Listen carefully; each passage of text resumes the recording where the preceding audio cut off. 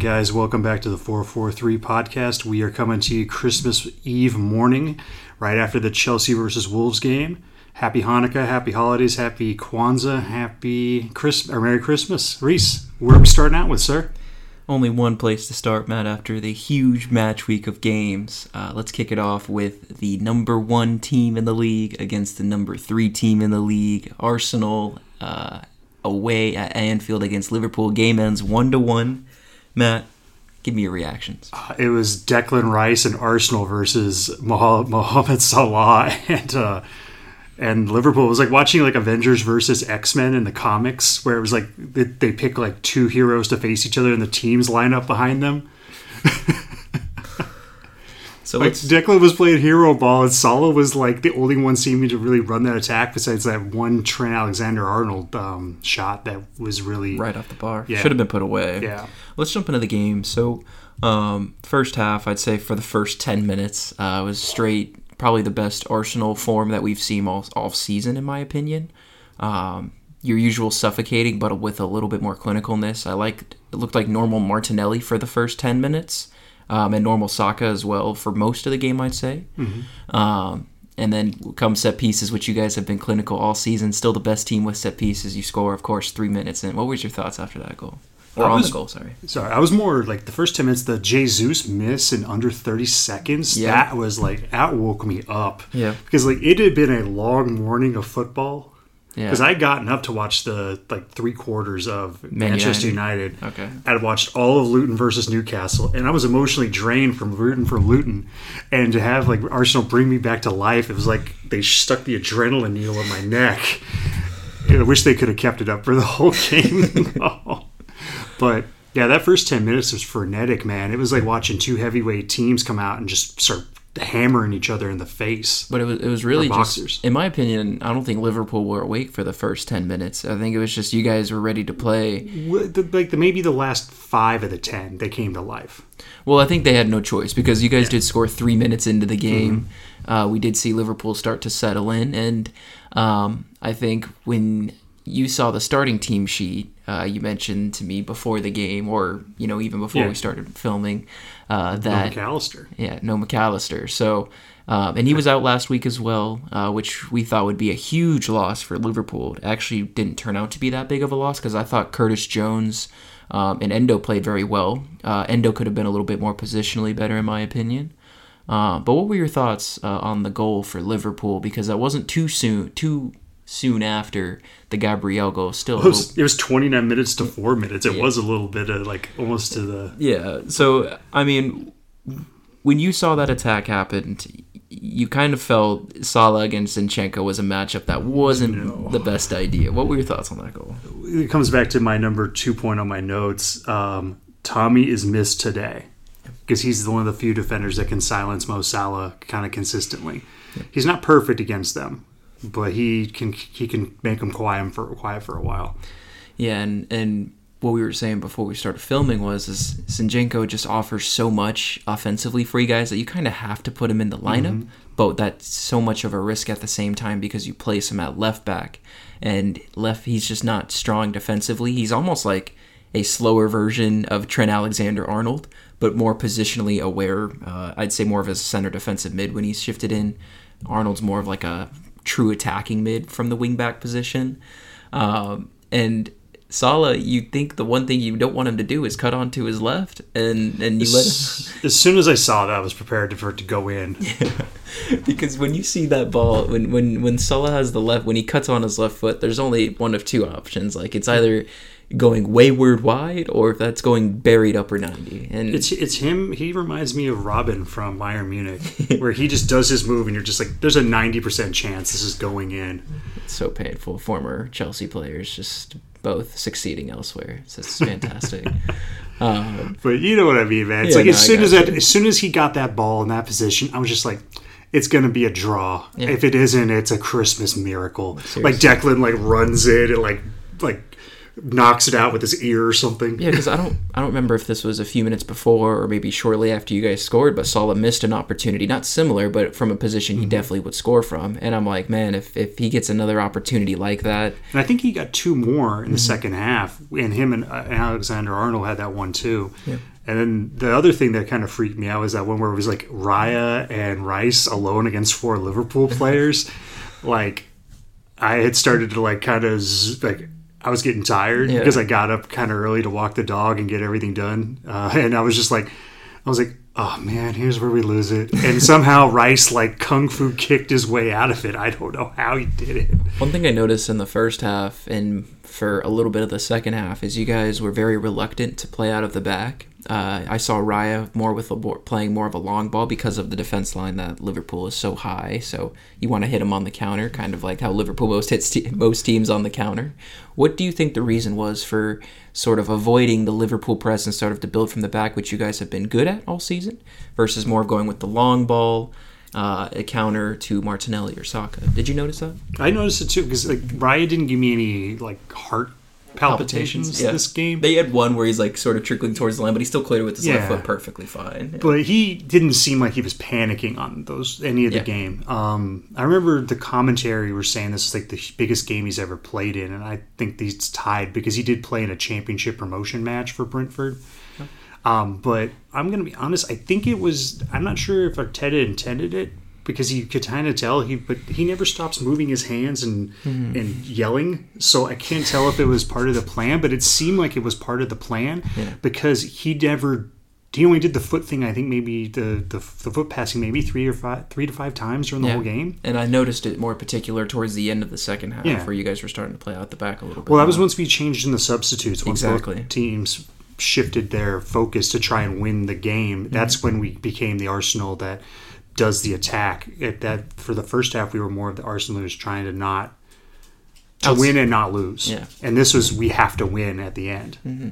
Now let's jump into the second half. I'd say for the first 15 to 20 minutes, Liverpool were sort of having Anfield behind them, the atmosphere, and it seemed like it kind of got to you guys a little bit, but you didn't bend, or you didn't fold, I should say. No, we didn't break like we did last year. Exactly. So it was a draw where both teams could have won, and last year was a draw that we lost. I think this one, it was just one of those games where it's going to end in a draw. Yeah. Both teams had their spurts of brilliance, but they couldn't get another spurt of brilliance. Yeah. And I think you said that perfectly in regards to you can tell this game was going towards a draw versus last season when you guys looked like you were dominating most of the game, but Liverpool would have one opportunity to score. You guys would come back and score to make it 2-1, and then they would come back and score out of nothing again. It became a basketball match, exactly. As the guys from Arsenal Vision say last year. This year, it looked more like that solid goal was what separated this from Arsenal versus Man City, where they smothered them, and it was just that Salah moment of amazingness that he kind of is almost contractually obligated to get every year, or every game. And the stats will tell you everything that this was a deserved draw for both sides. 51% possession for Liverpool, so it's basically 50-50. Both 3 shots on goal for Liverpool, 2 shots on goal for Arsenal's, almost the same amount of shots on goal, with both having 13 attempts. And then if you go into the XG, Liverpool had 0.98, basically won, and Arsenal 0.85, basically won. So this was a much-deserved draw for both sides. You go into the 70th minute, and Salah provides a perfect layup for Arnold, who we've been talking about over the last weeks, who has been very clinical. Arnold hits one off the bar. Just bangs it off the bar. As an Arsenal fan, what were you thinking in that moment? Like, before the shot happens, when you see the layup, were your hands in your head yet? Or I saw the replay. We were playing, me and Paco. He got his zoomies during that part of the game and wanted to play with this little tug of war rope. Yeah. So we were playing tug of war, and I was baby talking my dog, and then I hear the crowd roar. And I look back and I see Trent with his head in his hands. Yeah. And then the replay happens, and then I'm like, oh. Dude, knowing Trent, I'm sure those are opportunities he finishes 9 out of 10 times in practice. I'm a little bit disappointed as a neutral, not as a Liverpool fan or anything like that. But those are chances Arnold should be putting away. So there's something I forgot to do last week. I wanted to do my comedic moment of the week, and I forgot when Dunk got hit in the dick by my gosh. by Odegaard. Yeah. So this one was Klopp getting just blown over by one of his own players and trying to smile during it because he's trying to keep the Klopp game character where nothing bothers him. I would tend to... Did you see when the other angle where he's falling, he's still fake smiling? It's hilarious. That's the thing, though, is I don't even think that's the comedic moment of the week, man. There was another game, and it'll probably come back to me when the game my comes comedic moment, because if it's from the game, it's true the games that you watched that I was only able to see pieces of. I watched a dude with legs wide open get a ball shot right into his nuts. Was it from the Bournemouth game? I believe it was the Bournemouth game. They didn't show that in the recap, so... Yeah. All right. You heard about it, though. Okay. No, I'm hearing about it from you now. Craziness. All right, so back to Liverpool Arsenal. I just wanted to say that, like, the comedic moments, that was great from Klopp. Do you think going forward for Arsenal, this draw will come back to bite them, or do you think it was a point that actually was maybe helpful in your title run? It's too early to figure out if it will come back to bite them, but I think that like last year it felt like a loss. This year it felt like that was just the way the game was going to be. Mm-hmm. I don't think, if anything, it feels like a loss to Liverpool because Liverpool had more clinical chances in the final half. To Arsenal, I think maybe it's a snatch and grab. It's because like City is building up their games in hand for their triumphant comeback when they play everyone and they do their 13 wins in a row. If Kevin De Bruyne comes back in Kevin De Bruyne form, then it will come back to bite them in the butt. It just depends on if City can lose more points during this period or how Liverpool does, because this season to me right now feels like it's an open league. I don't really know who's going to win it. Mm-hmm. My inkling is it's going to be City, like King Jose Mourinho. That hurts my throat to say. They are teetering though, so it's really the title. I don't think the title has been as open as it was last season. There was if you rank all the top tier players, like the SS tier, they have two of the SS tier players on their team. Yeah, and one of them is going to serve the other one up goals on a platter if he comes back in B+ to A- or even A form. Yeah, it just depends on what De Bruyne they get back in March. Now, with the substitutions for Arteta, you guys only made 2 substitutions with Nketiah and Trossard coming on, mm-hmm. versus Liverpool. They pretty much substituted their whole left side of the flank, which I thought was pretty funny. I mean, they pretty much had no choice with Gomez. Gomez was very lucky yesterday. I don't know if he was chilling on the bench the whole game, but my man was making mistakes out the wazoo. I don't think he thought he was going to play. He just looked like a guy who'd set in to watch the game. Did you see his face when the coach was talking to him when he was getting ready to get subbed on? Yeah. He was just looked like a deer in the headlights. And to be honest, he's not used to playing a left back position, and you're coming up against probably one of the most lethal right wings in the world. So to be honest, even though he made a bunch of mistakes, it did not come to hurt them. So I think that was more of a mistake on Arsenal's end for maybe not focusing that hard on the left flank because like I said, the left side had a lot of substitutions. They brought on Harvey Elliott, who almost had an opportunity. Darwin Nunez also substituted on. Who do you think won the tactical? Once the substitutions were made, who do you think won that sort of tugging battle? Who do you think it leaned toward? I think it leaned towards Liverpool, to be honest. If I was to rank the 2 coaches on their tactical acumen, they're both getting A's, but I think I would give a 96 to Arteta and a 96.9 or 97 to Klopp. I just think that Liverpool had more flexibility with the players they had available. I know they were weakened in one position that they went to their third person for. Mm-hmm. That was where Gomez came on. Gomez, yeah. But generally they had most of their A team there. Yeah. Other than McAllister and Robertson. Yeah, I gotcha. But I think Arsenal was just limited more by fatigue, injuries, and unfortunately, one of the things I'm really kind of bummed about is King Kai's not going to be playing on Thursday, man. Now he's a yellow card accumulation. Yeah, as a Chelsea fan, I know all about that. We'll get that when the Chelsea game shows up. Now we talked about Arsenal going forward. You guys are going to be heading into the break with at least a lead going into Thursday, midweek. And for Liverpool, now a draw in back-to-back games. at home. Exactly. And I think coupling the Arsenal game with Man United, it's going to hurt Liverpool. If you just take this game in a vacuum for Liverpool, it's not going to hurt them. It's that dropping the 2 points to United, only getting 2 out of 6 in 2 games at home, because you only get a limited amount of home games to use that Anfield advantage. Yeah. And unfortunately, I think they just really shit the bed against Man United. Right, and we haven't seen peak Liverpool yet, I think. I don't think that we've seen the best Liverpool team. Maybe when Robertson and McAllister are back in the lineup, we may see that. But I'm with you, man. If they win that game against United and take points away yesterday, I feel like most Liverpool fans would think that's a win. And just like with Arsenal, if you go their 2 away games, with a couple of with the Unai Emery loss, the Villa loss, then it's not great either. Yeah. So I bet Pep is just like rubbing his hands together behind the tree, just licking his lips. Fresh off the Club World Cup trophy win.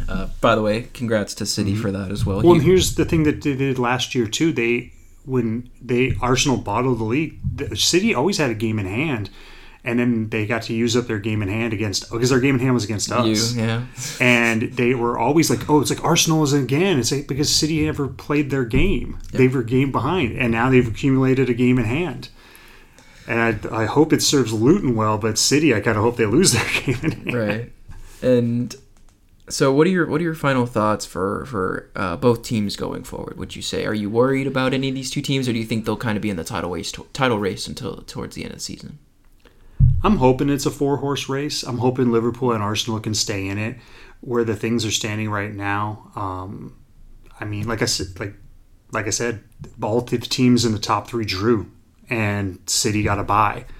So we'll see how things go. Because ultimately, I think this weekend really kind of set up City if they can come back and win. Because I don't remember who their game in hand was against. They were going to play Brentford. Was it at Brentford? They would be at home, but if you think about it, the replay may not happen until the new year with Tony. So could be seeing a better Brentford side possibly. Yeah, that's true. But final thoughts on Liverpool. I still think they're a good team, and I think if the one team doesn't just start blowing everyone away, I think they're going to be in the title race. And I think Arsenal have starting to show they learned from their mistakes of last year. They didn't let this game get out of hand. They let a moment of brilliance happen, and then they locked up shop and didn't let it happen again, even though they apparently tried a couple times to let it happen. For my final thoughts on the game itself, I would say the draw is deserved. I think we both agreed on that. For both teams, I'm not really worried for them. Like I said, we haven't seen the best Liverpool side, and they've been starting to crack a little bit in terms of the results that we've been starting to see from them. So Liverpool is going to be a team I'm going to be watching in particular over the next few weeks performance-wise. Regardless of results, I want to see how they perform, because if we don't see the Liverpool team of the old start to creep back into the lineup when Robertson or McAllister come back, then I may be a little bit worried for them in terms of a title race, not a top 4 race. So. Well, and they got Burnley next, so hopefully a chance for them to get 3 points if you want them to succeed. Right. So let's go ahead and jump into the match week itself. Jumping back all the way to Thursday, December 21st, we have a Crystal Palace at-home draw to the Brighton Seagulls 1-1. Matt, what were your thoughts on the game? Up the Super Eagles, baby. Up Kayla. I was one of these games like you and me watch during work. Yep. And unfortunately, I was at work. And I had this game on my phone with no sound because I forgot my headphones. So I'm doing processing. And when IU scored that goal at the very end of the first half, I did a U where I jumped up and was like, yes. And then I had to explain to everyone except for our friend Rafa why I did that. Because people, it was dead silent, and I work at a call center because it was so slow because it was the last day before we went on holiday. Oh my gosh. Yeah, so for me, I actually rewatched this game. I don't know if it was yesterday night or Friday night, one of the two, in the last 2 days. And what I noticed was Brighton had a lot of good chances, but they kind of Chelsea did a little bit where they just couldn't put their chances away, and they couldn't make use of the chances they got. For IU, I thought that goal was perfect right at halftime for Hodgson. Go ahead. Because this surprised me too, because I thought the second half I thought it was all Brighton, and periods in the first half I thought it was all Brighton. I thought the XG was going to be Brighton 0.98 to 2.1. Yeah. Well, it's 1.65 for Palace to 1.34 for Brighton. Right. So maybe I was missing parts because I was having to do work. Well, it wasn't even that. Brighton had great patterns of play, but when they got to that final man, it did not gel to the point where they could get clear-cut opportunities. So I think that's why the XG wasn't fully accumulated towards Brighton. Gotcha. It just seemed like they were in charge for like probably 65 to 70% of the game. Right. And that's what I was going to say is I think Brighton may have deserved a win because of how they played, especially in the first half. Mm-hmm. I thought that was one of their best performances, honestly. But they did really good at Selhurst Park. Yeah, and typically you don't have that type of performance at a tough place to play like Palace. So I'd say although they got a draw, I'm sure they'll take the point away at Palace, which is a tough place to play. But plus, this is one of their Palace's biggest rivals. Yeah. Because Palace is in a weird place in the city where they're not really... They're so far south compared to a lot of the other teams. It's not like they're... When you think of like rivalries in London, they really don't have one. But this is a rivalry where they proper hate each other. I ran into a Brighton fan when last time I was in the UK who like he goes, "Who are your teams?" And I go, "Arsenal," and I like Palace a little bit. He goes, "Palace," he just starts going off on how they're trash and and all this stuff and I was like, "Oh, okay, I didn't know it was this heated. I knew it was a thing, but." Yeah. But in my opinion, like I said, if there was a draw for Brighton, I would be a little bit disappointed if I'm deserving. They should have walked away with 3 points. Yeah, from what I was seeing, and to get it from Danny Welbeck at 82, like it was a late gasp winner. I remember I did not like the starting lineup Brighton had. Having to bring on Welbeck late, it saved them, but he low-key should have been starting from jump. Mm-hmm. Jumping into the Friday slate here, guys. Aston Villa, again, walking away with a point at home to Sheffield. Matt, I know you watched this game a little bit more than I did. Yeah. Now, I don't, regardless of the performance that Villa may have had where they technically deserve 3 points, we are starting to see cracks in this Villa side. What were your thoughts on the game? It was an okay evening. Yeah, I agree. It wasn't it wasn't a bad evening. It was just okay. The XG was showing that Villa was 1.22 to Sheffield United's 0.65, but because I remember I watched the second half of this game, and when it started to get heated, I don't really, because I was at IKEA for the first part of this game, picking up furniture. I was driving back, and that's why I missed the first half, because I needed to go to IKEA. Okay. Hey, you got to get furniture, man. I'm not questioning. Hey, I'm a Zlatan guy. Smart people buy IKEA. Rich people buy fancy furniture. Matt is relatively new to his home still, so he's still getting settled in. Exactly. But it kind of seemed to me like it turned into a boxing match in the final 30 minutes where. Like you ever seen like the Creed movies where they're just slugging each other and you're just like, this isn't real boxing, but it kind of seemed like that because Sheffield had low XG, but they just didn't give up. They didn't quit. And the other thing was right when it came in, they had a disallowed goal that was soul crushing for the Villa ground. Right. That was chalked off by VAR, and I thought that was going to get them the good evening, and it didn't do it. For Sheffield's goal, I thought the final ball to Cameron Archer was insane. The through ball was crazy from Hamer. Mm-hmm. I did not...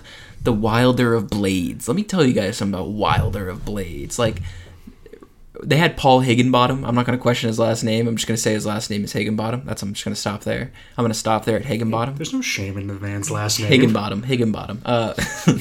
The thing is Wilder is a proper relegation manager, and he's also a proper blade. And you can tell by this little bit of extra passion that Sheffield are playing with, because over the last 2 or 3 weeks now, we've seen Blades have a little bit more something from them. So something to keep an eye on performance-wise, because I think they'll be starting to be a little bit more tough to beat for these especially next teams. Weekend. 6-pointer coming up. We'll discuss it later, but... Yeah, I'm with you. But yeah, credit to Hamer on that final ball for Cameron Archer. It's a heartbreaker for Sheffield, considering they played defensively well and organized. And then Zaniolo with the header at the 97th minute, who celebrated like he won the Champions League against the worst team in the Premier League. But...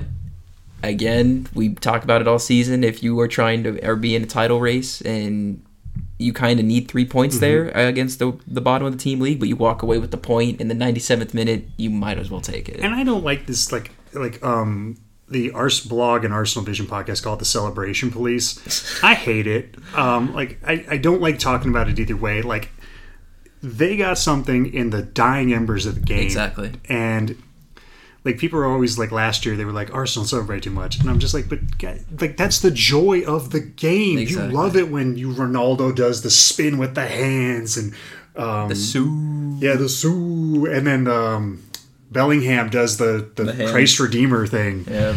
Like that, you want that moment. Like, I don't get why people like get upset about the Celebration Police. Exactly. And I love the celebrations. That, I love watching Arteta or Klopp just like when Arsenal did a game last year and a kid got on the field. Arsenal like high-fived a kid who had jumped on the pitch. And then he was just like, his like logical mind went back, like, why is this child here? Like, find somebody's steward, find this child's parents. Where did it come from? I'm with you, man. That's what I love. One of the things I love about the game is just the joy. And Zaniolo, like, he made me like get like into it, even though I wanted the Blades to win this game. When he did it, I couldn't help but be happy for the man. And if you think about it, come into the season, and if they finish 1 point ahead of Spurs for top four, you'll look back at this game and say Zaniolo's maybe even got us top four. So yeah, maybe he, we'll see. Maybe this will help St. Totteringham's Day come faster for me. It's one of my favorite holidays. Let's Sorry, Spurs fans. I'm trying to be neutral, but it is one of my favorite days because it hasn't come in a while. Jumping into the Saturday slate here, guys. We both had 2-1 predictions last week for West Ham against Manchester United. Game ends 2-0 to West Ham. We both had braces for Kudus, and Bowen, you had Bowen, I had Kudus. Both actually got on the score sheet, so we weren't totally off. No. What were your thoughts on the game, Matt? It's one of those games where I put it on. So, guys, my dog has to go outside. He won't go in the backyard. I have to take him for a walk. I have to take our third co-host for a walk. So I put these games on my phone and play in earbuds and listen to it while I walk because I can't watch it. And it was one of those games where I could just feel that Manchester United was just, from the commentary, they just didn't want to win this game. They kept talking about how Ten Hag got a bubble on his head. And as a bald man, I feel that. Dude, everyone's talking about Osimhen, right? And wanting Osimhen. Me, as a Chelsea fan, Paqueta should be the prize for most teams that are in the top tier of football right now. I don't know why he's not like... didn't City almost get him? I was going to say there's a reason City almost paid 90 million, 100 million for him, but he was just outside of their budget or something. I don't know. Whatever happened, there. But or as a gambling thing, actually. Sorry.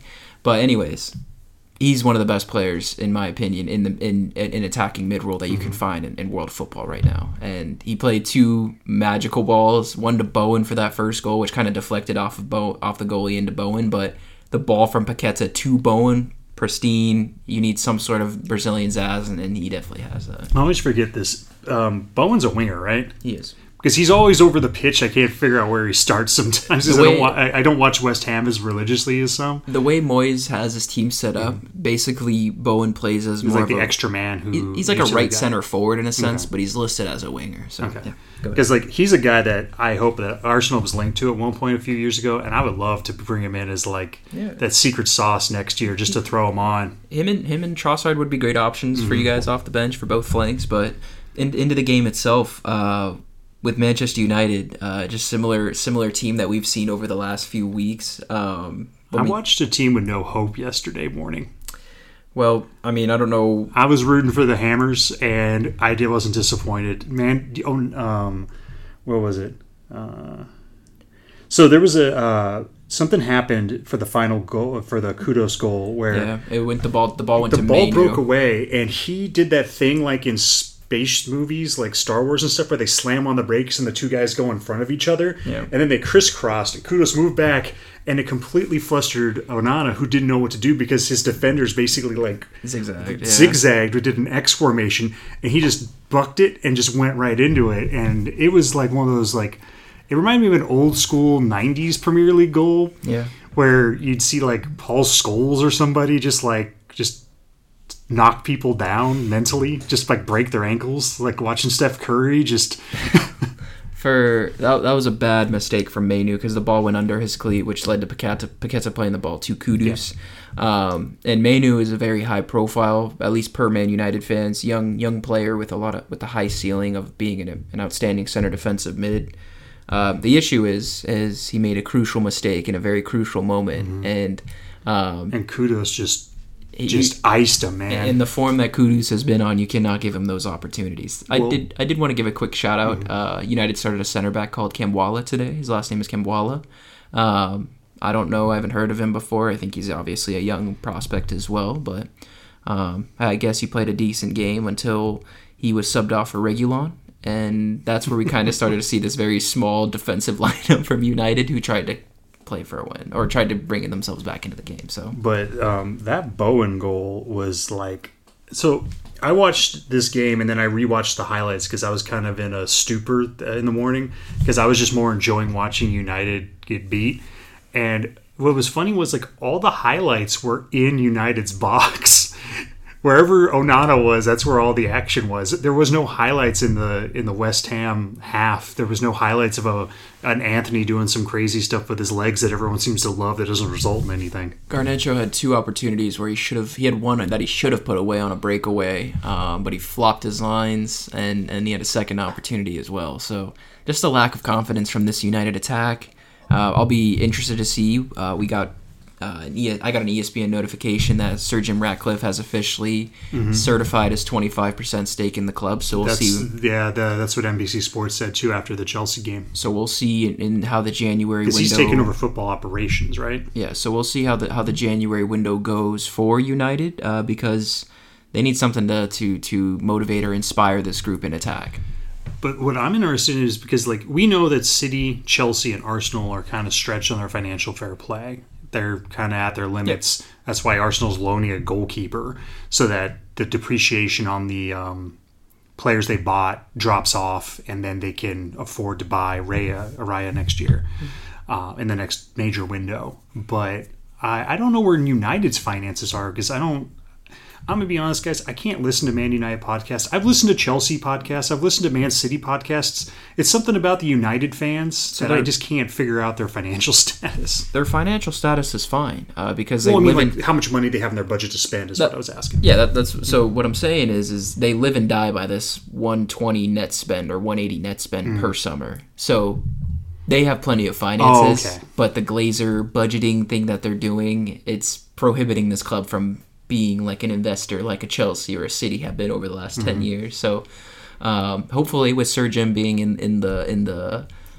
manager's seat or in the operation side of it, we may see some investment. They need something in January for sure to inspire to get something to make this team click in attack especially. They need somebody like an Enzo or an Odegaard or somebody to pull the strings and get Højlund involved in the games because he just doesn't get any service. I think he got one pass in the entire game. He just seems like he's sitting up front and nobody likes him. I don't know if it's he does it he's not in the right click or something. But again, it's just the team around him. I'm sure everyone's giving up on Højlund already, which is funny because it's so easy to give up on him. But in the Champions League, he was their one bright spot in a really cruddy Champions League season. He scored some beautiful goals, and I just don't understand why you wouldn't want to get I don't think they can't get Kevin De Bruyne or a Rodri, but they need somebody who can play that position to get him the ball. Like a Paqueta, honestly.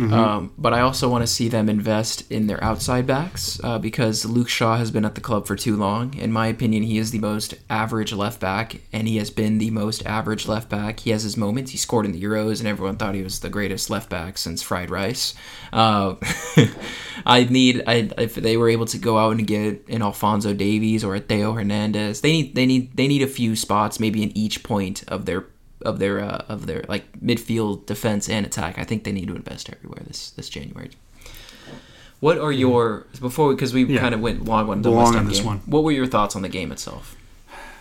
If I'm a West Ham fan, I was enjoying my day. Yeah. I have a guy who lived in my old neighborhood who has 16 West Ham decals on his truck, and I bet he was just throwing beer in the air and just excited as I'll get out because They're in low flying- key they hate United too. and they're in flying form right now. So credit to West Ham. United, we'll have to see over the next couple weeks in the January window what they will do to get back on track. Let's jump into the Fulham at-home defeat to Burnley, 2-0 to the Burnley boys. Matt, we finally saw this company team win away, and they won in a great fashion with two rippers, in my opinion, two outside goals that were beauties. What were your thoughts on the game? I love Burnley winning because we got to see disappointed Hugh Grant at Craven Cottage with his children or grandchildren, maybe. Yeah. There were children there, right? That were related to him. I don't know how. I didn't have the commentary on for this one because I literally had it on my phone because it was on at the same time as Luton. Yep. We'll get to that. One of my favorite game of the weekend. But the first female ref seemed to be all that was being talked about. Can I? Oh, go ahead. Yeah, let me just quick 5-second rant. Guys, it shouldn't be a big deal that a woman is reffing a game because if she is in the midst of, if she was brought up to ref a game, hopefully that means she is better than the ones we have because the reffing has been terrible. Doesn't matter if the gender or not. It's outstanding that we finally have a woman referee, but it's about talent. If she's good and she can ref a game, which I've heard she did pretty well. I watched her do NWSL games. I watched one of the games she reffed. I was at a pub watching it last year when I was in the league. It was between Manchester City and Arsenal, and she handled her own. Yeah. She didn't let the game get out of hand or anything. I was watching it at Arsenal mates at a pub in North London. I basically took a 20-minute train ride to go watch them beat City, but 30 people in the bar or pub. Sorry, it was a good match. I've seen her ref before in the Women's Super League, I think they call it. Yeah. And she handles her business. I mean, no ref is perfect, and I hope that she is, and I mean this in the nicest way, I hope that she is an average referee, that she doesn't do crazy calls either one way or the other, that she blends into the woodwork, and like you're kind of saying, it doesn't really matter gender as long as she does a good job. Yeah. And no ref is perfect, but I hope that she doesn't do some crazy even if Mike Dean's shenanigans. Even if like there was a circumstance where if there is a bad call or something like that, I just don't want the connotation to come back to she's a woman, and I don't like that. It's stupid. It's stupid because hey, Mike Dean did a bunch of crap, shitty calls too. Yeah. And we've been seeing shitty calls all season. Shitty calls all I paid $700 basically to go see a game where the refs couldn't draw lines. Like, if you criticize her because she's a woman, then I'll just constantly go back to the Brentford game where I went to go watch Arsenal win, and Arsenal got a draw because a ref couldn't draw lines and his friends couldn't call him on it because they were too cowardly to say, hey, Dave, you don't know how to draw the lines, let me draw them for you. His name's not Dave, I just made up the name. I got you. But back to the Fulham game. Honestly, Burnley deserved to win it. This isn't the Fulham we saw last couple of weeks where they were just like Alex Iwobi looked sedated. It just, you know what I mean? It just, it looked like whatever they got pumped into their bloodstream to make them superhuman for like 3 or 4 weeks petered out, and they couldn't get their second hit. Harry Wilson, I thought, should have scored. I believe it was something in the first half. Don't quote me on that, but there was an opportunity where Harry Wilson definitely should have put one away that he sent wide.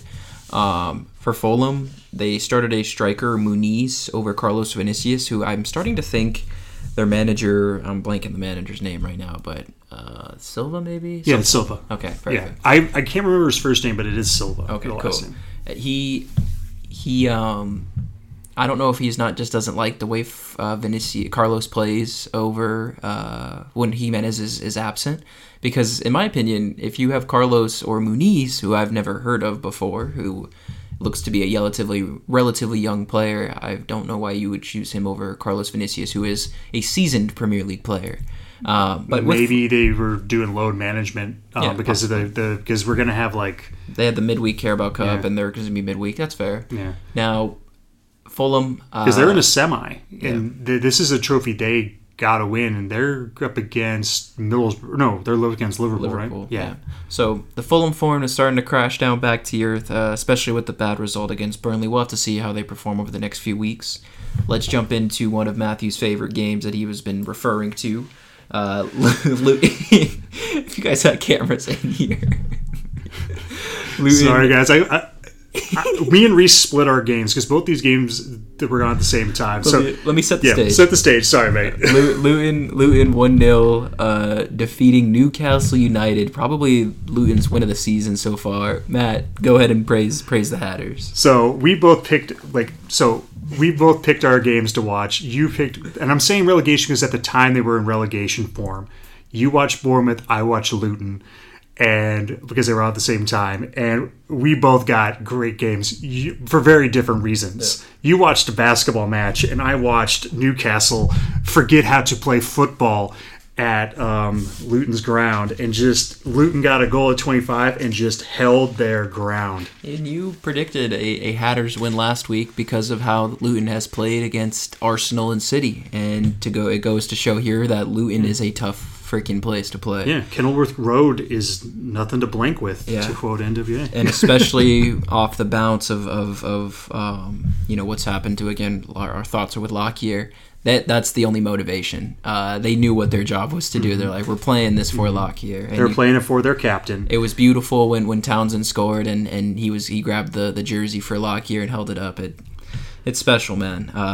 The XG tells a different story to the game I was watching. The Newcastle had 1.41 XG. They were in the box a lot, but they never seemed like they were really a threat. They had maybe a couple opportunities that accumulated that XG. And that's the thing, guys. If you don't watch the game and you go based off stats, it's easy to complain and say Newcastle deserved to draw. But Matt watched the game and he's saying that although had a lot of possession in the box, they didn't have those clear-cut opportunities. They were doing it in the final 30 minutes where they would get in and they would flop and they would call for penalties. They were begging because they couldn't score. Mm-hmm.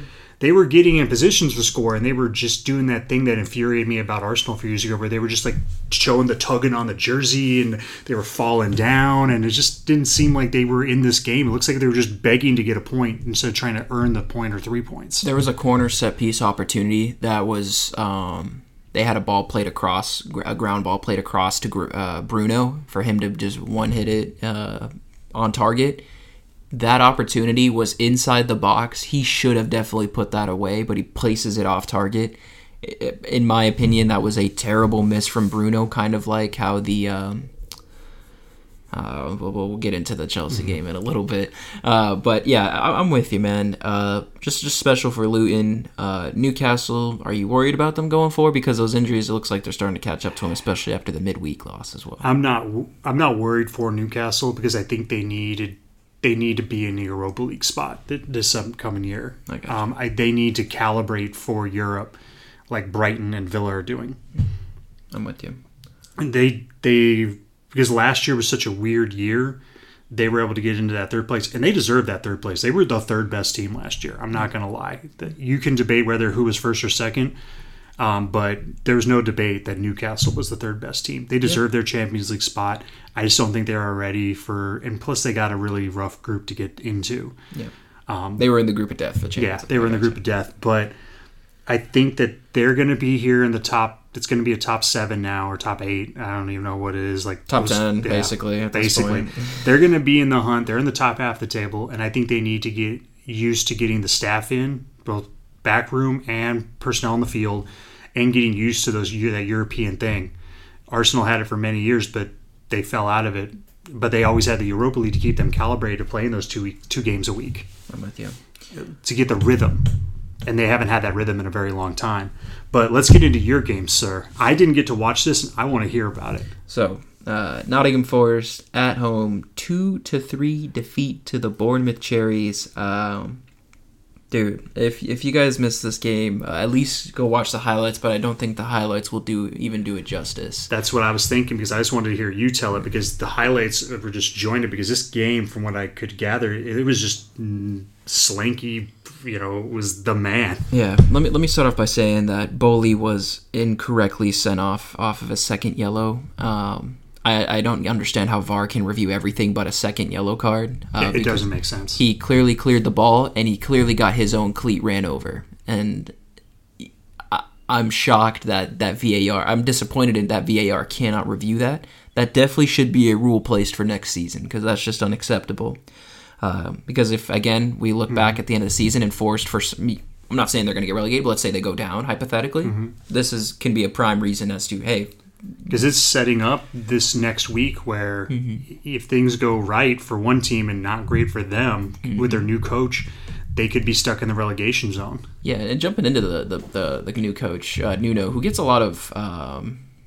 flack. Yeah. A lot of chirping in him. Thank you. Which I don't like. I think he's a good manager.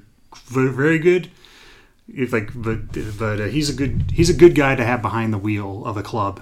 He got a lot of flack because of his time at Spurs, which I thought was totally not warranted because, in my opinion, at that time, he didn't deserve the Spurs job. But what he did at Wolves was insane. He got them to a top 7 spot at one point with Wolves. The man actually is a solid manager for those types of mid-table teams. Well, and he came to Wolves after Mourinho, right? Mourinho. I'm sorry, not to Spurs after Mourinho. My apologies. Correct, yes. Yeah. Sorry about that, guys. I had a brain fart. But you never want to follow Jose Mourinho out of a club. He leaves that place as a burnt, charred out husk of broken dreams and feelings. Yeah. Anyone step in, he basically came in so that he could clear the palate for Conte. The only person that could succeed in Mourinho is a manager like Conte. Yeah. Just two dickheads, basically. Yeah, just two grade A assholes. No, jumping into the actual game outside of the second yellow and Nuno. But I'm happy for Nottingham Forest at bringing in Nuno, although Cooper, you could tell, was a huge loss for the club because he's done so much for that group. So shout out to Cooper. Yeah, he was like the guy Leeds had that stuck with them during the rough times. Exactly. Bielsa, thank you. But yeah, so, man, Forest go down to 10 men, right?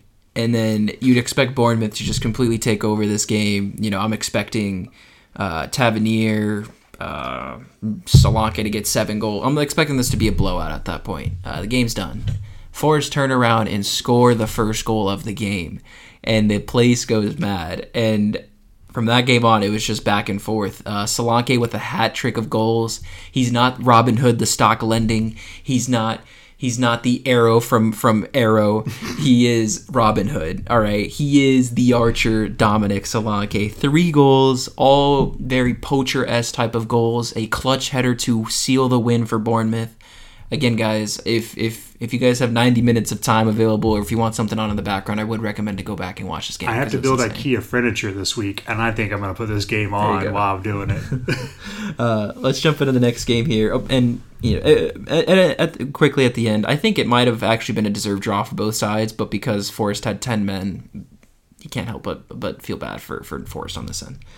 Into the one of the last games of our Saturday review here. Tottenham at home defeating Everton 2-1.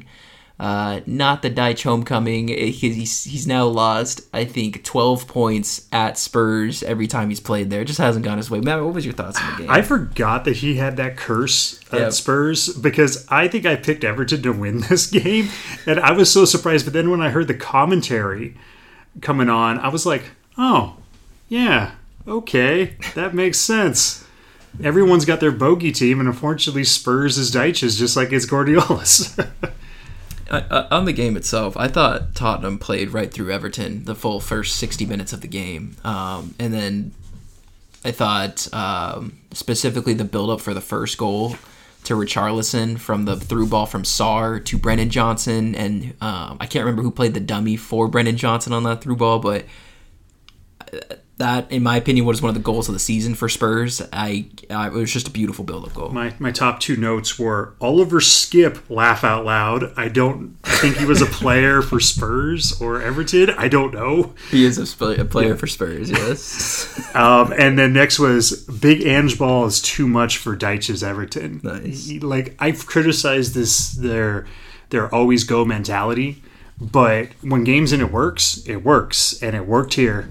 And it was a night kind of day. And I don't want to gas myself up here, but what I did say last week is that we need a Postecoglou masterclass, and that was a Postecoglou tactical masterclass. Did not play well, in my opinion, the last 20 to 30 minutes. Everton had a lot of good opportunities, but overall, much deserved 3 points, in my opinion, for Spurs. Everton, it's a dust-off game because you guys have been in insane form over the stretch of the season. Still out of the relegation zone, and they'd be like we'll go over in the table. Yeah, just yeah. add 10 points and see where Everton would be when we get to it. But much deserved for Yeah. Tottenham. They are weathering the storm of injuries and everything like that. So much credit to them. I think Poch is proving himself to be mate Ange Postecoglou. Sorry guys, it's early for us today. We're getting it in early on Christmas Eve because we both have things to go to this evening. I woke up at 6 a.m. for this Chelsea game. Yeah, and Rhys is because of his lifestyle, is not the morning guy. And I am a morning guy, but I'm feeling this holiday week on me. Sorry. Postecoglou is proving he's a good manager to me because he's making Rich Arlison look like an above-average player. Exactly. I gotcha. Who I think is an average player. I think he's a average Premier League player, and that means he's one of the best players in the world. Fair. I'm with it, man. Let's jump into the last game of the match week. And what I was pissed about last week is that Chelsea were the only game on Sunday, and Wolverhampton Wanderers 2-1 defeating Chelsea. Matt asked me the question, man. How you feeling, buddy? Just disappointed. I'll be honest, guys. When I saw the starting lineup, I knew we would lose because there was no Caicedo or Enzo. Enzo was out for a few weeks. Caicedo wasn't even in the lineup. Lavia, Nkunku, and Mudryk all on the bench. I pretty much had no hope from jump because they started Broha and Nico Jackson up top. First half, I thought was actually one of our best performances of the season. If you guys live under a rock or you don't go on YouTube or Twitter after you see a Chelsea game, everything will be about Raheem Sterling having a free breakaway, which I showed Matt before we started filming, that he should have squared it to one of two players that were chilling next to him, Broha or Cole Palmer. Instead, Raheem does his usual because he's the most experienced player in the team. He thinks he can just second most experienced. Yeah, finish anything he's given. Or most experienced offensive player on your team. Yeah, and you have one of the ages of fine wine, Thiago Silva. I gotcha. But for Raheem, he takes the most lackadaisical one-on-one shot I've ever seen in my life. If you're not gonna square the ball to your two teammates that are open, you have to bury that shot, dude. But it was embarrassing what I saw.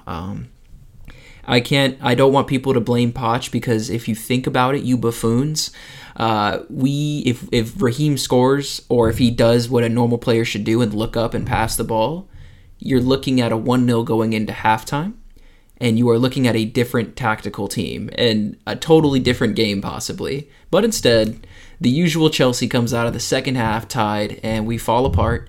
I thought our midfield and defense played relatively well up until that goal was given, where they dominated for about 15 minutes, and we stood no chance from there.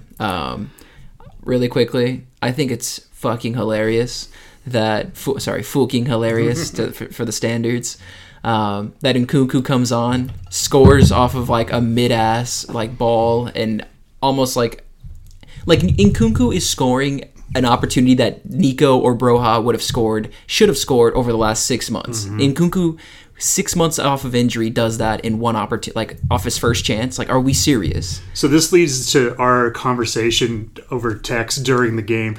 I'm a very positive person, and I was once he scored that goal, it was 2-1. I was just they got 7 minutes left, baby, believe. And I sent him a Ted Lasso gift, and he's just shut up. I was it's over. I was it's over. And I was believe, man, these 6 minutes or 5 minutes got potential, and he just didn't even respond. I could just tell my Midwest positivity was just rubbing him the wrong way this morning. And guys, with Matt, his text messages, the way they're formatted, he's he always gives you some sort of positivity, but you don't know if it's sarcasm.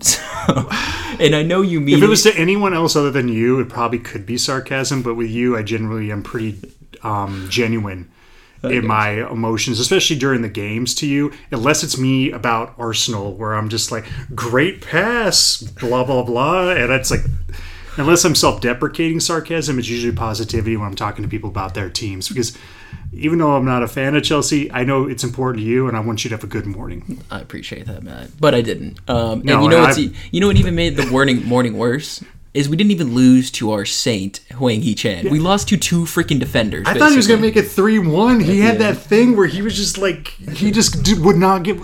That's what I love about the man is he had that tenacity to keep his foot on the ball and keep trying to control it, keep trying to draw the foul, keep trying to get the penalty when they're pushing him down and he's trying to get it to the spare man to get the goal in the box. He didn't quit. So in two things for Poch that I did question, or one thing, sorry, is we still have yet to see Maatsen start at left back. He keeps starting Colwell. I understand from a size perspective of the Premier League you need to have physicality, but in terms of just playing your natural position and having a little bit more a threat going forward, I don't know why you're not playing Maatsen, who was the championship player of the season for Burnley last season. And although that may not seem like a high feat, that is a high feat for a young player like that. So it's questionable. The second thing is a lot of people are saying Gallagher has been our best midfielder this season, which is totally fair to say. I don't disagree. But, dude, the guy is positionally, organizationally, structurally, all the synonyms for in regards to playing your position, he sucks position-wise. He knows what to do in terms of shooting and putting in a Brexit-ass tackle. But in terms of playing your position or having a little bit of creativity, instead of just looking the other way, why don't you look back to see the guy who played you the ball and is making the run towards the box? Do a little chip ball. No, he doesn't have that. He's going to keep playing it around the box. We're going to do the little swing around the box here. And I've seen these guys. I think you've sent to me that they show up in my Instagram feed or something where they're Chelsea guys, and because I think I watched the videos of that terrifying Chelsea fan who scares me to my core. Yeah. So the people who are on that podcast, they were making the case that Gallagher is better than Rhys on statistics, and I can see their argument but if you're just basing it off statistics, they're kind of like the opposite in the fact that Rhys does everything else beyond the statistics great, and Gallagher's. They're also playing. He's just statistics. They're also in two totally different positions for their respective teams. But they were saying that Arsenal got fleeced for paying as much as they did because they should have just gone and paid. They could have gotten Gallagher for $60 million. Oh my gosh. Anyways, I don't even want to address that. But in terms of Gallagher, if you guys are questioning why we should sell Gallagher, just watch his position off the ball. It is questionable, and he, although like you said, provides goals, he's played well defensively, position-wise. This is why Chelsea are considering selling him, along with him being homegrown for FFP purposes. So, my question to you would be, this isn't my stoppage time question, but it didn't make the cut because because I don't know why, but I wanted to do a personal one and ask you another one. It's Christmas. I gotcha. What's the what team do you think is going to be in for Gallagher? And what team do you think would be a good fit for him? Great question. I think there's 2 or 3 teams, at least in the Premier League. I think West Ham would be a team that he would mesh with pretty well and add to their style. That's another team because it's kind of an older fit. School ethic where they let the natural talents of their players kind of flow within a structure more than a lot of the other teams. So so that's one team actually. I would say there's 2 others. Just looking at the table here. One, I would say, is Spurs in occasion. I don't think he would fit the bill for a system that Postecoglou plays. But if you're up 1-0 and you need a guy to put a tackle in or provide a little bit of high press, Gallagher off the bench I think would be a great option for Spurs. The second, you think a bench guy would be $60 million? Because I think that's what Chelsea's going to want for him, 40 to 60. 40 to 60. But if Spurs, if you're on a title charge and you're trying to buy from a rival team, you have no choice. Yeah, it's just the way it is. Who's the other team? Sorry, I didn't mean to interrupt. Oh, you're good. You're good. The other team I would actually say in this circumstance is Brighton. I think they need an extra body in the midfield, and I think he can provide valuable time on the pitch because he is a starter in that team, in my opinion. And basically, him and Billy Gilmore are former Chelsea players, so it just kind of fits the bill as well. So there's another team that you didn't say that I think he would fit, but he would never go to because, one, they can't afford him, would be Luton. I think he would be sit next to Barkley in that team. It would just... I could see it. It would make them have 2 of those kind of guys. Ross, Gallagher, and Sambi Lokonga. I could see that. Lokonga being the sort of holding 6, while the other 2 kind of play box to box. And it was great to see. I forgot to even say it. Lokonga, like to quote Bill Simmons, I bought a lot of Lokonga stock. Yeah. Me buying my rookie cards is me buying stock. I have 6 versions of the Sambi Lokonga rookie card, nice. or 6 different copies of the same card. I bought them when they were dirt cheap, and I gotta say he played really great. You were right this weekend on the Luton game.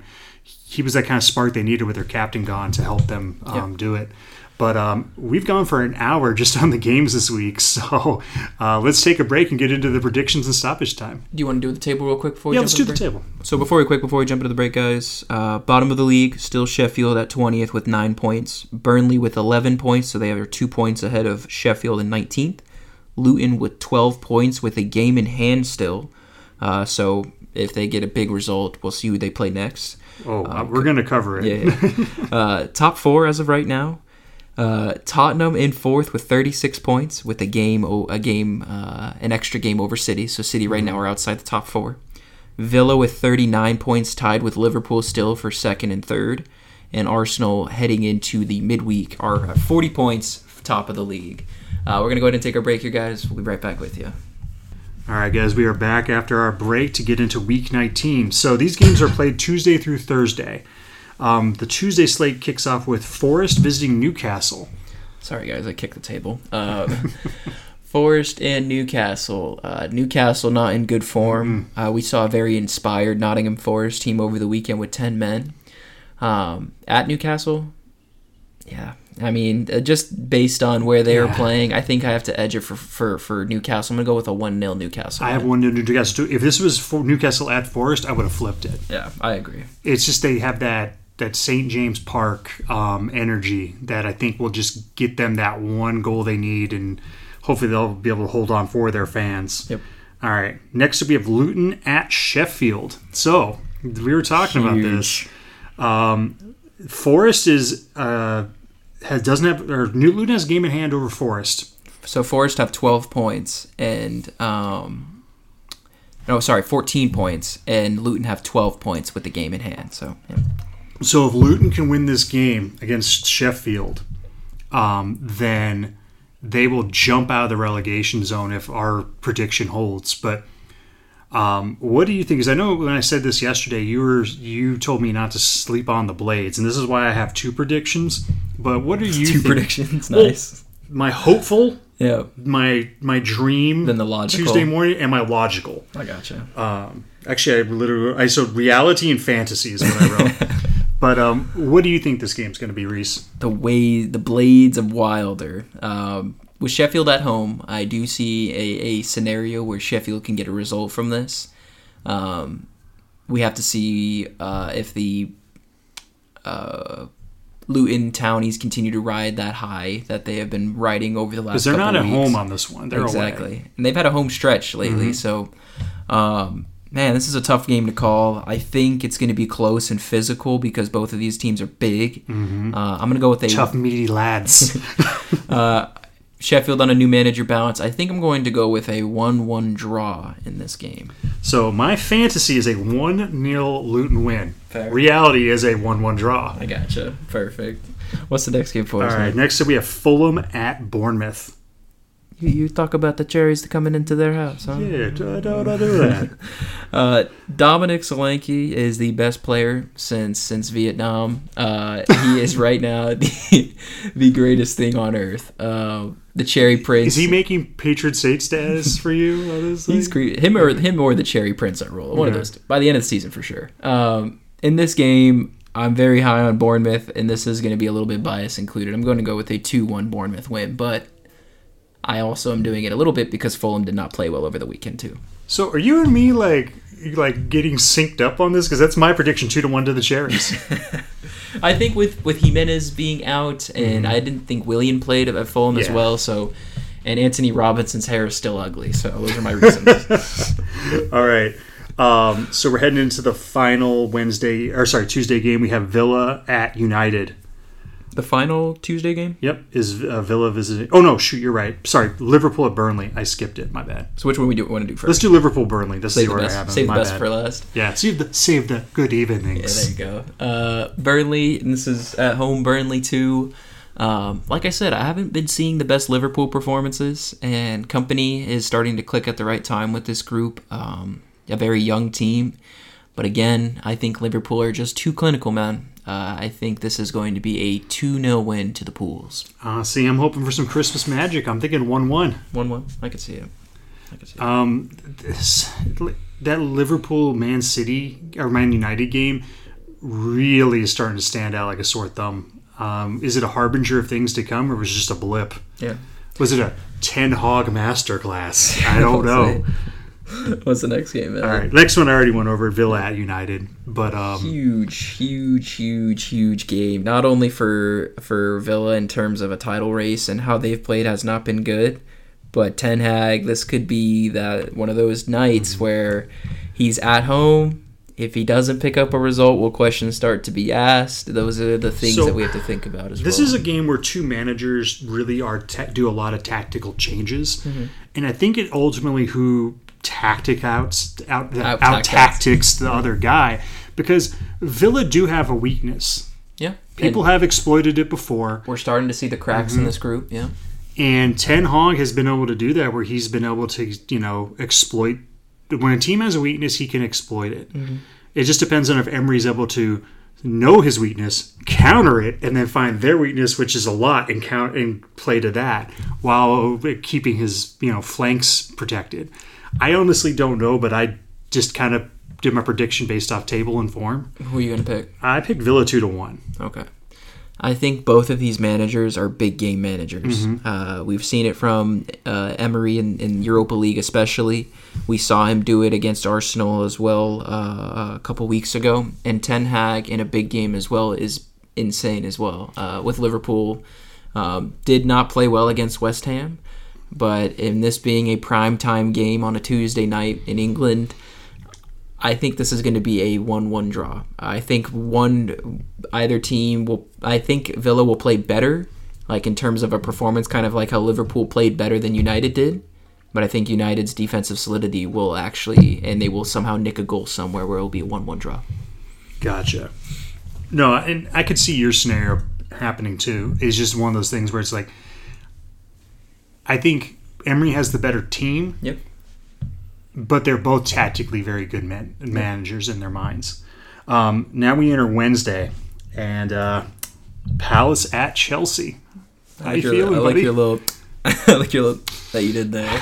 To be honest, no, we both get grumpy when our teams don't do well, and I know that you literally came over here like 10 minutes after the game ended. I'm actually, to be honest, like I said, I was expecting a loss when I saw that team from this morning, so I'm not as depressed as I thought I'd be. But it depends on what the lineup is for Chelsea. If we see Caicedo in the lineup, if we see Nkunku in the lineup, if we see Mudryk in the lineup, if we see Maatsen in the lineup, there's a bunch of guys who need to be in the lineup for Chelsea to win. But if I see Gallagher and Ugochukwu and Colwell at left back again, I can only see this going one way. But for now, I'm going to hold steady, a 1-1 draw. That's what I have too. Palace 1, Chelsea 1. Man, you and me are syncing up. What's the next game? All right, next up we have Wolves at Brentford. Oof. Yeah. Wolves, both teams that rely on their home fortresses to really, nail stuff home.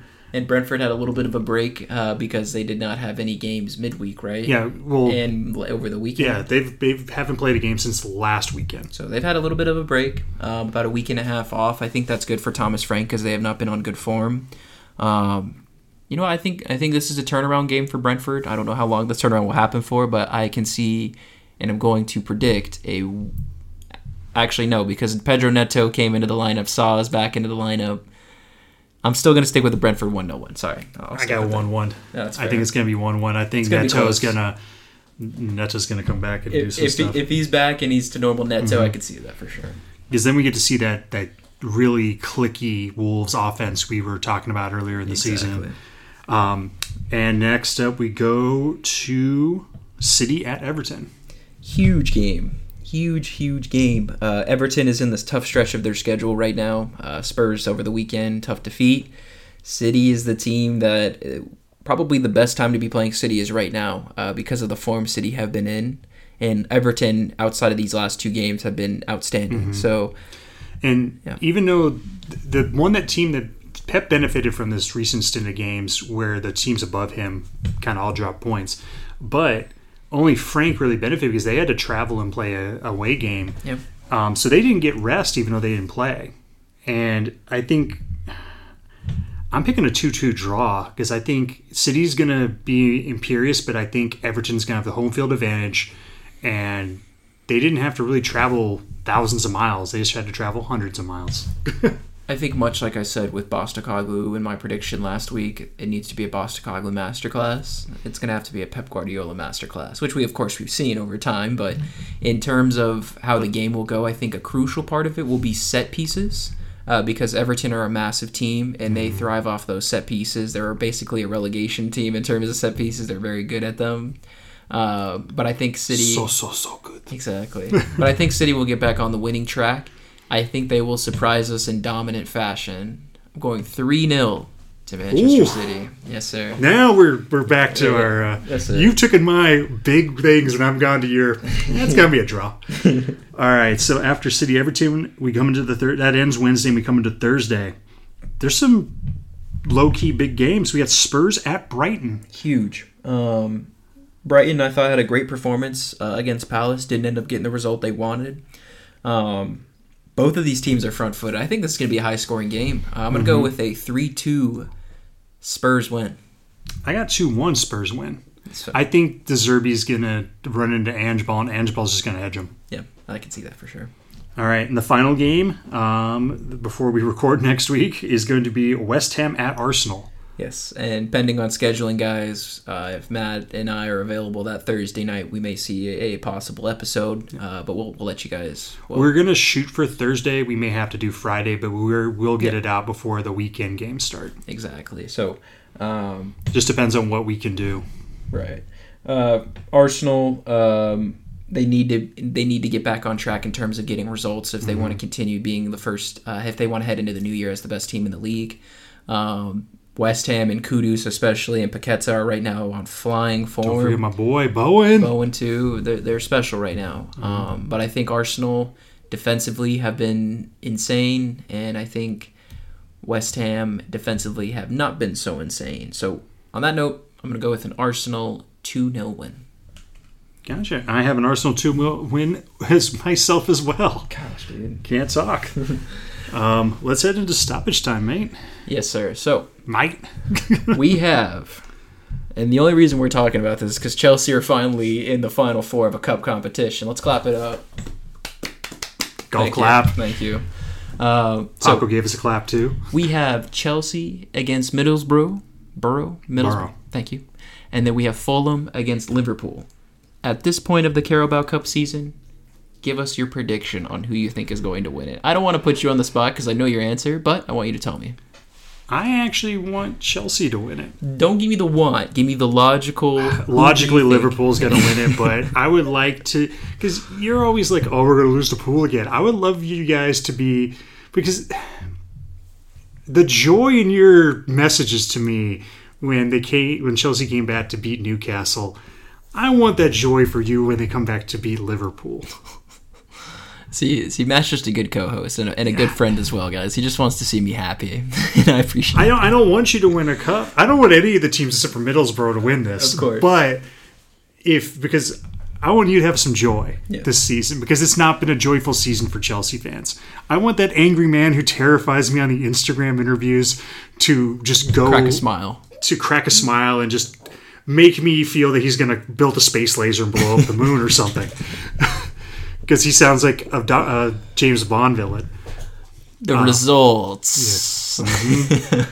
But I want you guys to experience some joy, man. Because that's unlike American sports where we just tack on more regular season games. In football, they've tacked on other competitions for you guys, fans, to have a chance to win a cup. And I would want Chelsea to win this. Logically, I think it's Liverpool. The hater in me, the Arsenal fan, wants Middlesbrough to win the whole damn thing so nobody can brag. But my one is Chelsea, my logic is Pool, and my hater aid in me, my player haters club, is Middlesbrough. So, merge them all together. What team is going to win? Fulham, then? Fulham. Exactly. For me, man, I think it just has to be Liverpool. Chelsea... the season prior, played Liverpool in the Carabao Cup final in the FA Cup final and drawed them both in 90 minutes, and Liverpool ended up winning on penalties. We have yet to beat Pools. Pools have yet to beat us in 90 minutes since those games, which is actually insane. I think that's now 6 or 7 consecutive draws they've had in 90 minutes of play, which is, as a Chelsea fan, fucking annoying. It is annoying. No, I've been there, man. I'm a personal hater for Liverpool personally, but I'm of course I give a lot of credit to them because they're a good side. So, yeah, I mean, unless we see a different Chelsea team, and we'll see how the January window goes, because the final is in February, which is shortly after the January window. So it'll be interesting, but I am going to go with Liverpool. It sounds like you have Fulham and Middlesbrough. No, I told you, logically, Liverpool. Gotcha. My heart, my friendship for you is Chelsea. My hater net side is Middlesbrough, which also means that Fulham is just probably going to win the whole thing. And you know, Carabao had set the Final Four to set up a Chelsea-Liverpool win for views. So hopefully Middlesbrough and Fulham win at that point then, so they could start doing a proper raffle. But Matt, go ahead. My question to you, is Kenilworth Road, Luton's home ground, becoming a cauldron?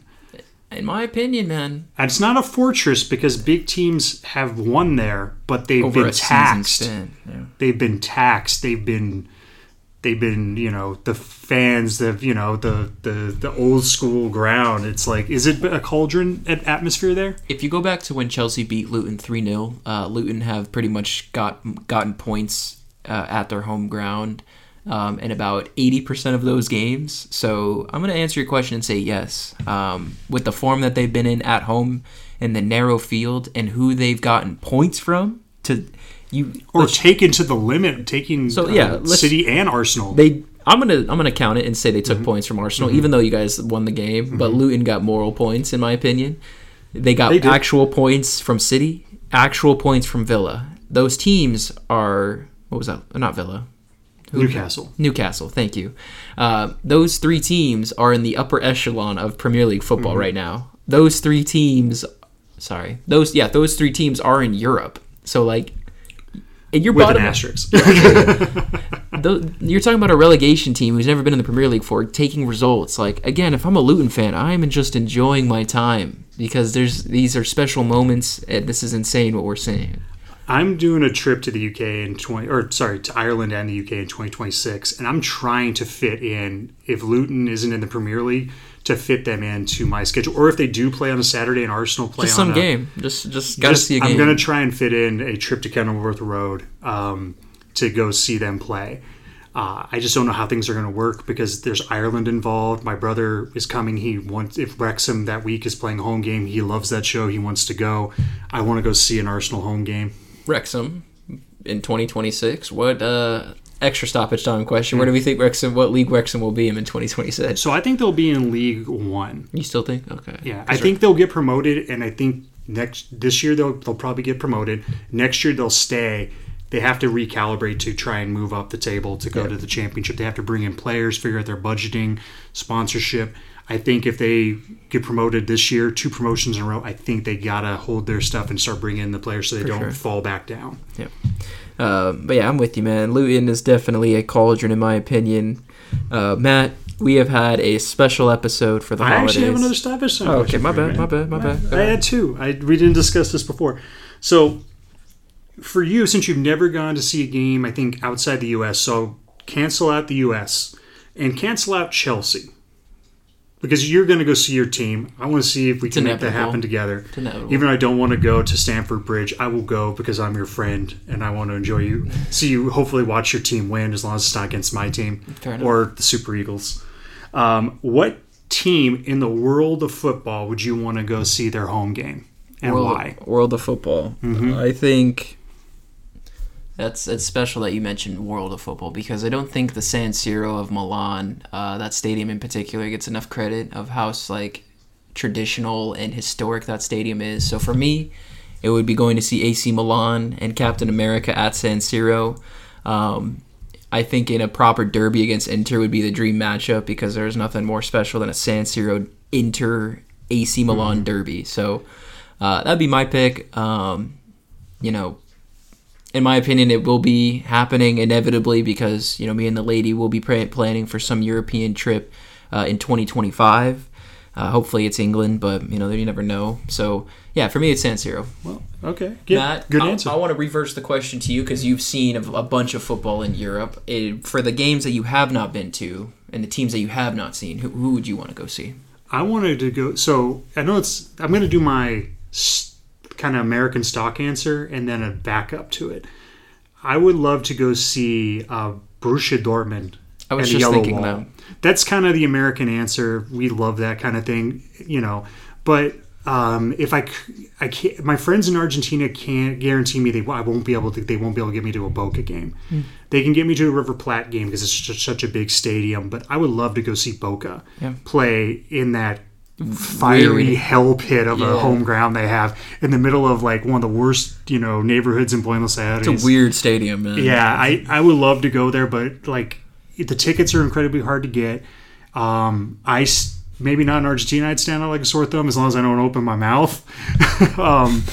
But that would be one of the ones I'd love to go. I'd love to have my Matt Damon moment at the Bernabeu. I see. That's funny, man. I agree. Especially if when Julian Alvarez was there. Actually, no, Julian Alvarez was at River Plate. Yeah, River Plate. Borussia Dortmund, I feel like, although it's the American answer, I feel like it definitely is the most traditional. It's a good one to go see. Like, they're in stadiums insane. The tifo, the yellow wall. Because that's a realistic one I can go see. I can get a ticket. I can go to Borussia. I probably can get a ticket to a game as long as it's not a Bayern Munich, as long as it's not a derby match. I can go do that. The other one, logistically, you need to know people. And even though my friends down there, all but one of their friends is Boca fan. They've told me it'd be a slim, maybe a 10% chance when I get there that they could get me to a game.